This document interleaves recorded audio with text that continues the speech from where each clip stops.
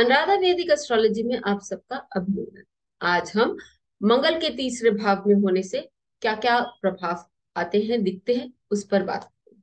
लेकिन उससे पहले आप सबका अभिनंदन और धन्यवाद कि आपने हमारे YouTube और Spotify चैनल्स को लाइक, शेयर, सब्सक्राइब किया। वहां अपने कमेंट्स और सजेशंस लिखे। और यदि आपने हमें लाइक, शेयर, सब्सक्राइब नहीं किया है तो जरूर करें।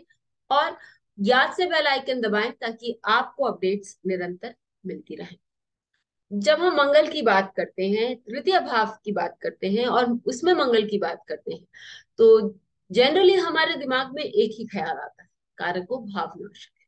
हाँ, एक लेवल पर आप सभी सही हैं, क्योंकि तृतीय भाव पर मंगल, तृतीय भाव में अगर मंगल हो तो कारको भाव नाशाय होता है। ये सारे जो क्लासिक्स हैं उनमें भी हमें दिखाई देते हैं, मिलता है ये बात, मिलती है ये बात। लेकिन आपको ये बताएं कि जीसी शर्मा जी, जिन्होंने बीपीएचएस का संस्कृत से इंग्लिश में अनुवादन किया है, उन्होंने बहुत साफ साफ लिखा है कि कारको भावनाशाय तो होता है, लेकिन इसका इफेक्ट मैक्सिमम आपको वहां दिखेगा जब मंगल अपनी ही राशि में तृतीय भाव में होता है। यानी कि कुंभ लग्न वालों के लिए और कन्या लग्न वालों के लिए ये आपको ज्यादा स्ट्रांगली नजर आएगा। इनफैक्ट वहां आपको बहुत अच्छे से कारको भाव नाशाय मंगल का नजर आएगा। बाकी सब लोगों ने ये भी कहा है, क्लासिक्स में आपको ये पढ़ने को मिलेगा कि यदि आप शारावाली में देखें तो वो उन्होंने कहा है कि ऐसे लोग जो होते हैं उनकी जो मनोस्थिति होती है वो वो बहुत शक्तिशाली होती है। उनको कोई भी परास्त नहीं कर पाता। वो बहुत साहसी होते हैं और हमेशा खुश रहने की कोशिश करते हैं। कल दीपिका का भी यही मत है और उन्होंने भी यही लिखा है कि ऐसे लोगों की जो क्वालिटीज होती हैं वो बहुत, उनमें बहुत अच्छे सारे गुण होते हैं और जीवन में वो बहुत ऊंचाई को प्राप्त करते हैं, क्योंकि उनकी एक मानसिकता ये होती है कि हम कभी भी किसी के सामने हार नहीं मानेंगे। हम हमेशा हर परिस्थिति से जूझते जाएंगे। तो ऐसा व्यक्ति जो है वो जीवन में हमेशा सफलता प्राप्त करता ही है। देर सवेर से करे लेकिन करता है। और उसके बाद हम ये देखते हैं कि इनके पास धन की भी कमी नहीं होती है। ये सारी जो बातें हैं ये देश काल पात्र को नजर रखते हुए भी हमें पढ़नी चाहिए। साथ ही गवर्नमेंट से भी इनको बहुत नाम सम्मान प्राप्त होता है। और ये बहुत रिलीजियस जिसे हम कहेंगे, या हम कहें कि ये अपने धर्म के प्रति इनकी आसक्ति भी स्ट्रांग दिखाई देती है। इनमें एक बुद्धिमत्ता भी आपको दिखाई देगी। और ये लोग जो है वो कभी भी किसी के सामने भी डरेंगे नहीं या झुकेंगे नहीं। गर्ग ऋषि ने ये भी बताया है कि तृतीय भाव में बैठा मंगल जो है वो पंचम भाव को भी इफेक्ट करता है, अर्थात आपके संतति पर भी मंगल का अधिकार हो जाता है या उसको भी वो इफेक्ट करने की क्षमता रखता है। गर्ग ऋषि ने यह भी बोला है कि यदि स्त्री जातक में मंगल तृतीय भाव में बैठा हो तो ऐसी स्त्री जो होती है वो भी निडर होती है, उसको कभी किसी का भय नहीं लगता। अपने अम्बिशंस में कहें या अपने गोल्स में वो हमेशा फोकस्ड रहते हैं और अपने गोल्स को, अपने जो भी उनका गंतव्य है उसको वो प्राप्त करके ही रहते हैं। साथ ही ऐसे लोग जो हैं वो अपने भाई बहनों से या हम कहें कि परिवार वालों से बहुत लाड प्यार से उनको उनको बहुत अपने परिवार वालों से लाड प्यार भी मिलता है और वो उनके लिए हमेशा काम करने के लिए रेडी भी रहते हैं। ये भी हम देखेंगे एक चार्ट में। लेकिन उससे पहले हम ये जानते हैं कि ये जो बात, ये सारी जो बातें हैं ये ऑब्वियसली राशि नक्षत्र के अनुसार बदलती हैं। तो हम किस तरह से इसको अलग अलग राशियों में देख सकते हैं। यदि हम मेष राशि लें, यदि मेष राशि के लिए ये जो मंगल है तृतीय भाव में होना, या अर्थात ये जेमिनी में होना है, तो यदि मंगल तृतीय भाव में मिथुन राशि में विद्यमान हो तो ऐसा व्यक्ति जो होता है वो बोलने में बहुत स्ट्रेट फॉरवर्ड होता है, लेकिन वो एजेंसीज बहुत अच्छी क्रिएट कर सकता है, क्योंकि उसके कम्युनिकेशन के कारण वो दूसरों को इन्फ्लुएंस कर सकता है, कॉन्फिडेंटली बात करता है, और इसके लिए लोग उसको अपना एजेंट बनाने की कोशिश करते हैं। तो ऐसे लोग पीआर एजेंसीज बहुत अच्छे से चला सकते हैं। साथ ही ऐसे लोग लॉयर्स बहुत अच्छे होते हैं, और इनमें ऑब्वियसली बुद्धि की तो कोई कमी होती नहीं है, जिसके कारण वो डिबेट भी बहुत अच्छा कर सकते हैं। फिर यदि हम टॉरस लग्न के लिए देखें, तो वृषभ लग्न वालों के लिए मंगल तृतीय भाव में कैंसर साइन में होता है। ऐसे लोग सॉफ्ट स्पोकन होते हैं, क्योंकि हम जानते हैं कि यहाँ मंगल नीच का है, लेकिन ये अपने संकल्पों में बहुत दृढ़ होते हैं, और जो इन्होंने सोच लिया वो कर कर मानते हैं। और साथ ही इनका एक जो स्पिरिट है कि मैं समय के साथ बदलूंगा, लेकिन अपने जो गोल्स हैं उसको नहीं छोड़ूंगा, ये हमेशा उनके साथ रहता है। फिर यदि हम मिथुन लग्न वालों की बात करें, तो मंगल जो है वो तृतीय भाव में सिंह राशि में विद्यमान होता है।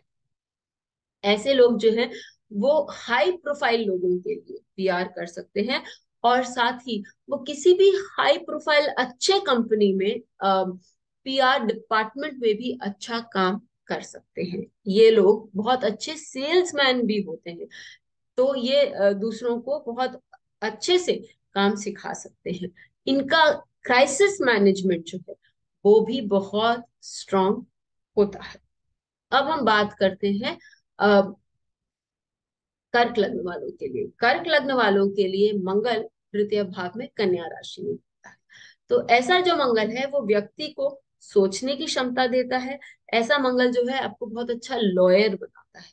ऐसा मंगल आपको सही और गलत की पहचान करना बहुत अच्छे से देता है। यदि यहाँ पर कोई अशुभ ग्रह बैठा हो मंगल के साथ, या हम कहें कि किसी भी क्रूर ग्रह की इस पर दृष्टि है, तो वो व्यक्ति जो है वो क्रिकेट लॉयर बन सकता है। यही यदि आपके साथ उस मंगल के साथ कोई शुभ ग्रह बैठा है या शुभ ग्रह की दृष्टि है, तो वो व्यक्ति जो है वो सही मायने में दूसरों के लिए सर्विस करेगा, और उसका मंगल भी वहां पर दूसरों के लिए काम करने में सही रहेगा। ऐसे व्यक्ति जो है वो रिसाइकलिंग आदि डिपार्टमेंट में भी बहुत अच्छा योगदान दे सकते हैं, वहां अच्छा काम कर सकते हैं। यदि हम सिंह लग्न वालों के लिए देखें, तो ये मंगल जो है वो हम कहेंगे कि तुला राशि में तृतीय भाव में विद्यमान है। और ऐसे लोग कभी भी बिना सोचे समझे किसी भी बात पर अपनी राय नहीं रखते। ये दोनों तरफ की बातों को सोचकर फिर राय रखते हैं। तो वापस एक लॉयर की भूमिका तो ये अच्छा निभा ही सकते हैं, और ये घंटों तक अच्छे से डिबेट कर सकते हैं, क्योंकि इनको प्रोज एंड कॉन्स दोनों तरफ की बातें मालूम होती हैं।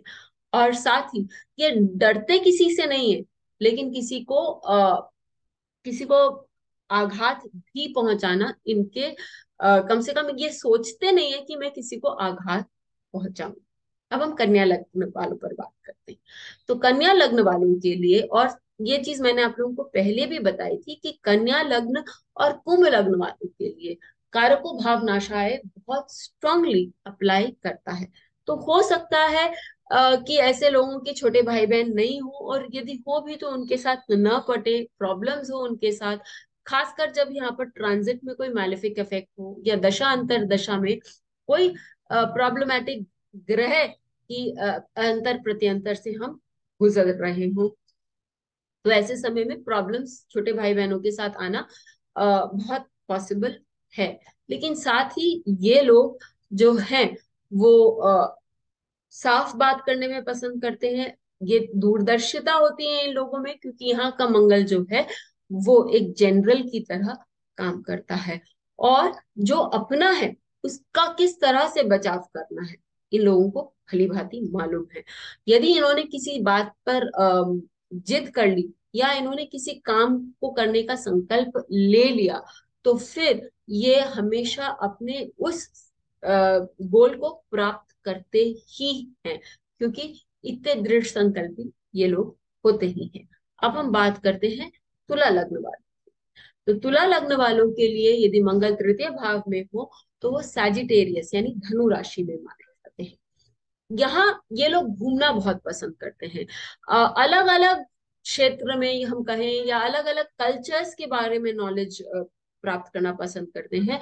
और फिर जो एक्सपीरियंस इनको मिलता है उससे वो बहुत सारी चीजें दूसरों को भी समझाते हैं, और उनकी उनका खुद का जीवन जो है वो बहुत बदल जाता है। साथ ही ये हमेशा सत्य का ही साथ देते हैं, ये झूठ बोलने में विश्वास नहीं रखते। और ये जो भी कहते हैं एक कन्विक्शन के साथ, एक जब आप इनकी बात सुनेंगे तो आप ही इनकी बात से कन्विंस्ड हो जाएंगे, ऐसी तरह से, इस तरह से ये बात कहते हैं। अब हम अ, वृश्चिक लग्न पर बात करते हैं। तो वृश्चिक लग्न वालों के लिए मंगल जो है यदि तृतीय भाव में हो तो वो उच्च का हो जाता है। ऐसी स्थिति में ये व्यक्ति किसी से नहीं डरते। और मेरे अनुसार ऐसे लोग जो है वो लड़ाई तो अच्छे से कर ही सकते हैं, लेकिन ये फाइनेंशियल एनालिस्ट जो है वो बहुत स्ट्रांग होते हैं।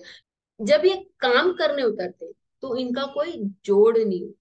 ये बहुत अच्छे से खट सकते हैं, और कभी कभी सामने वालों को भी इतना फोर्स कर सकते हैं कम काम करने के लिए या खटने के लिए, कि वहां उनका उनके साथ मतभेद हो सकता है या लड़ाई हो सकती है। तो वहां पर उनको अपने को एम्प्लॉइज के साथ काम करने में या कलीग्स के साथ काम करने में थोड़ी प्रॉब्लम आ सकती है। अब हम बात करते हैं धनु लग्न पर। धनु लग्न वालों के लिए यदि मंगल तृतीय भाव में तो वो कुंभ राशि में होता है। ऐसे लोग जो हैं वो साइंटिस्ट होते हैं। बहुत बार आप देखेंगे वो अन्य मनसक होते हैं। वो किसी से बात करते करते कुछ और सोचने लग जाते हैं, क्योंकि इनका जो दिमाग है वो किसी एक अलग लेवल पे चलता है, और आविष्कार करने में इनका बहुत स्ट्रॉन्ग योगदान भी होता है। साथ ही ये अपनी पूरी ऊर्जा उस तृतीय भाव को यानी कि अपने सोच पर लगा देते हैं, जिसके कारण इनको देश काल पात्र का बहुत बार ज्ञान भी नहीं रहता। अब हम बात करते हैं मंगल तृतीय भाव में धनु लग्न वालों के लिए, सॉरी, मकर लग्न वालों के लिए। मकर लग्न वालों के लिए तृतीय भाव में यानी मीन राशि में यदि मंगल हो तो ये व्यक्ति जो है वो दूसरों को के लिए काम करने में माहिर होते हैं। वो अपने घर बार को छोड़कर और जन सेवा में या हम कहें कि लोगों की आवभगत में अपना पूरा समय पूरा योगदान दे सकते हैं, और अपनी पूरी निष्ठा से काम करने में विश्वास रखते हैं। ऐसे लोग जो हैं वो आप देखेंगे मार्शल आर्ट्स ये आदि बहुत सारे जो ऐसे आर्ट फॉर्म्स हैं, या हम कहें कहें कि डिफेंस फॉर्म्स है, उसमें भी बहुत अच्छा योगदान कर सकते हैं। अब हम बात करते हैं कुंभ राशि वाले लग्न वालों के लिए। तो यदि लग्न के लिए हम बात करें तो तृतीय भाव जो है वो आपका बनता है मेष। मेष, इससे मैंने पहले भी बोला है कारको भाव नाशाय तो है, लेकिन ऐसे लोग बहुत अच्छे लीडर्स होते हैं, निडर होते हैं। जो करना है जब करना है हमेशा तैयार होते हैं, और इसके लिए उनको लोगों से वाहवाही भी प्राप्त होती है। फाइनली पाइसिस यानी मीन लग्न वालों के लिए जो मंगल तृतीय भाव में है यानी वृषभ राशि में है, तो व्यवसाय कैसे करना है, किस तरह से धन कमाना है, और जीवन में किस तरह से आगे बढ़ना है, ये सारी चिंता, सारा मन इनको आता है, ये करते हैं और फिर उसको प्रैक्टिकल रूप में लगाते हैं, जिसके कारण जीवन में वो बहुत धन भी कमाते हैं और यश भी सोसाइटी में अच्छा कमाते हैं। मैंने जब आपको स्त्री जातक के बारे में बताया था तो आप उस एग्जाम्पल को लीजिए और देखिए लीला सेठ का एग्जाम्पल। लीला सेठ जो कि हमारे सुप्रीम कोर्ट की फर्स्ट लेडी जज थी, उन्होंने अपने जीवन में बहुत सारी, ऑब्वियसली जिस परिस्थिति से वो गुजरी और जिन परिस्थितियों का उनको सामना करना पड़ा, हम जानते हैं कि उन्होंने बहुत सारे